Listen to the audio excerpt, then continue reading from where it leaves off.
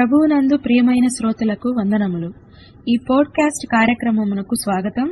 మీ అందరి కొరకు ఈ ప్రత్యేక కార్యక్రమమును ప్రసారం చేయుచున్నాము.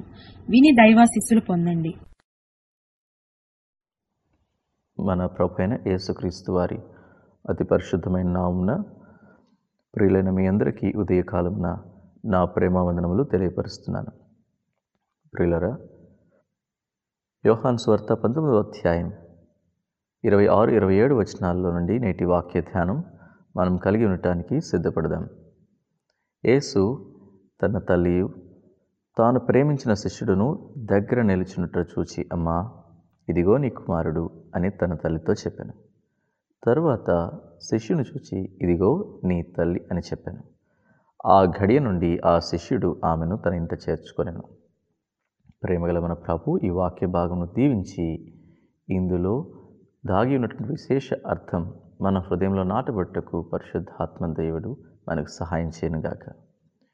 ప్రియులరా, మన ప్రభు అయిన యేసుక్రీస్తు వారు ఈ భూమి మీదకు రావడానికి, మానవ శరీరంగా భూమి మీదకు పుట్టడానికి మరియమ్మ అయిన ఈమె దేవుని ద్వారా ఎన్నుకోబడిన తల్లి.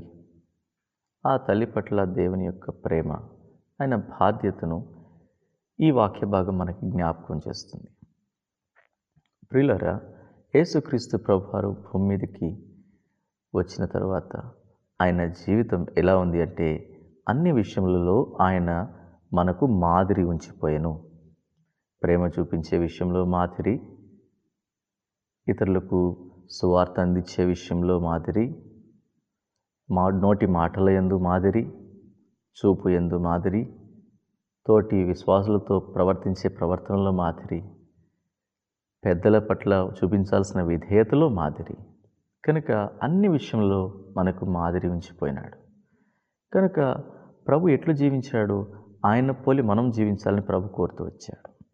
ఈ ప్రక్రియలో ఆయన తన తల్లి పట్ల తనకున్నటువంటి బాధ్యతను విస్మరించిన వాడు కాదు. ఇది సూటిగా మనం చదువుకున్న వాక్య భాగంలో మనం గ్రహిస్తాం. నిజానికి మరియమ్మ తల్లి స్త్రీలలో దయాప్రాప్తురాలుగా గుర్తించబడినది.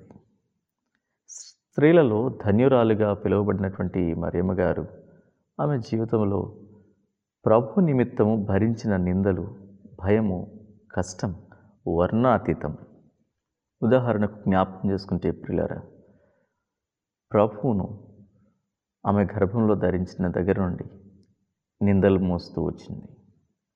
ఆ నిందించబడుతూ బయటికి తిరగలేని యొక్క పరిస్థితుల్లో చాటుగా ఎంత భయపడుతూ జీవించిందో, కానీ హృదయంలో నా ప్రభువును నేను మోస్తున్నాను, నా తండ్రి నన్ను గుర్తించినటువంటి సంతోషం, ప్రభు కోసం లోక నిందలు కూడా త్యజించినటువంటి ఆమె. కనుక ప్రభు ఇది జ్ఞాపకం చేసుకుంటున్నాడు. ప్రభు కొరకు ఆమె భరించిన నింద గొప్ప భాగ్యంగా ఎంచినటువంటిది. ఇది ప్రభు గుర్తించుట ఇక్కడ విశేషం.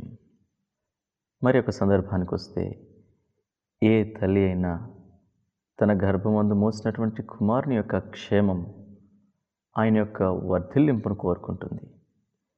పుట్టినప్పుడు ఎంత పేదరికంలో పుట్టినా సరే ఆయన జీవితం ముందుకు నడుస్తుందంటే అది గొప్పదిగా ఉండాలని, గొప్పదిగా మారాలని తల్లి కోరుతూ ఉంటుంది. ఏ తల్లి కూడా తన కుమారుని యొక్క మరణం ఆమె కంటి ముందు జరగాలని ఆమె కోరుకోదు. ఎవరైనా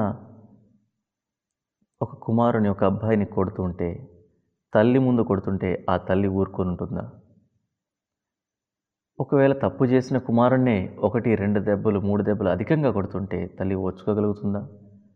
ప్రియులారా, ఇక్కడ యేసుక్రీస్తు ప్రభువును అంతగా హింసిస్తూ ఆ రాళ్ల మీద లాక్కుంటూ వెళ్తూ ఉంటారు. అనేక మంది పొడిగుద్దులు గుద్దుతూ, ఉమ్మివేస్తూ, అపహసిస్తూ, హేళన చేస్తూ, ఏడుస్తూ ఉంటే ఈ తల్లి గుండె ఏ రీతిగా ఉందో, ఎంత నిస్పృహలోని కొనిపోయిందో, చివరికి శిలువ మీద వేలాడుతూ నరక బాధపడుతూ ఉంటే ఈ తల్లి గుండె ఎంత కోత అనుభవించిందో. అట్లాంటి బాధలను మిగిలిపోయి అదే ఆమెకు శాశ్వతంగా నిలిచిపోతుందేమో, అదే యొక్క నిస్పృహలో ఉండిపోతుందేమోనని ఆమె యొక్క క్షేమం కోరుకున్నటువంటి వాడు కుమారుడిగా మన ప్రభు అయిన యేసుక్రీస్తు వారు. అయ్యో, నేను భూమి మీదకి నా తండ్రి యొక్క చిత్తం నెరవేర్చుటకు ఈమె పరిశుద్ధమైనటువంటి జీవితం జీవించిందని ఆమెను గౌరవించి లేఖనాలు చెప్పిన రీతిగా సామెతలు 23:22 ప్రకారం నీ తల్లి ముదిమియందు ఆమెను నిర్లక్ష్యం చేయకు. వృద్ధాప్యులున్న తల్లిని ప్రభు నిర్లక్ష్యం చేయలేదు, బాధ్యతను తీసుకున్నాడు.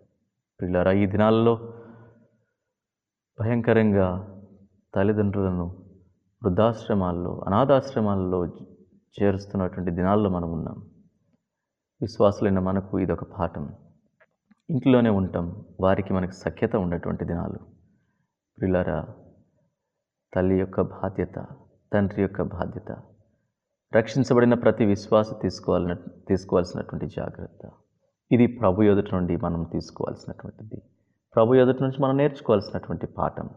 ఇది విస్మరించకుండా ముందు కొనసాగుటకు ప్రభు తన యొక్క ప్రేమను మన హృదయంలో నింపి ముందు కొనసాగింపజేయునుగాక.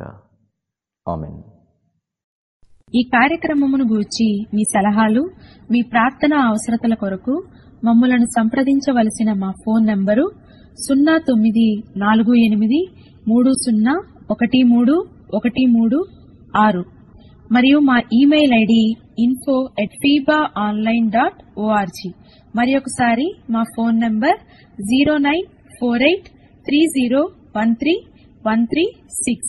Email ID info@fibaonline.org. మరలా రేపు మరొక నూతనమైన కార్యక్రమముతో కలుసుకుందాము. అందరికీ ప్రేమ వందనములు. దేవుడు మిమ్మును దీవించునుగాక.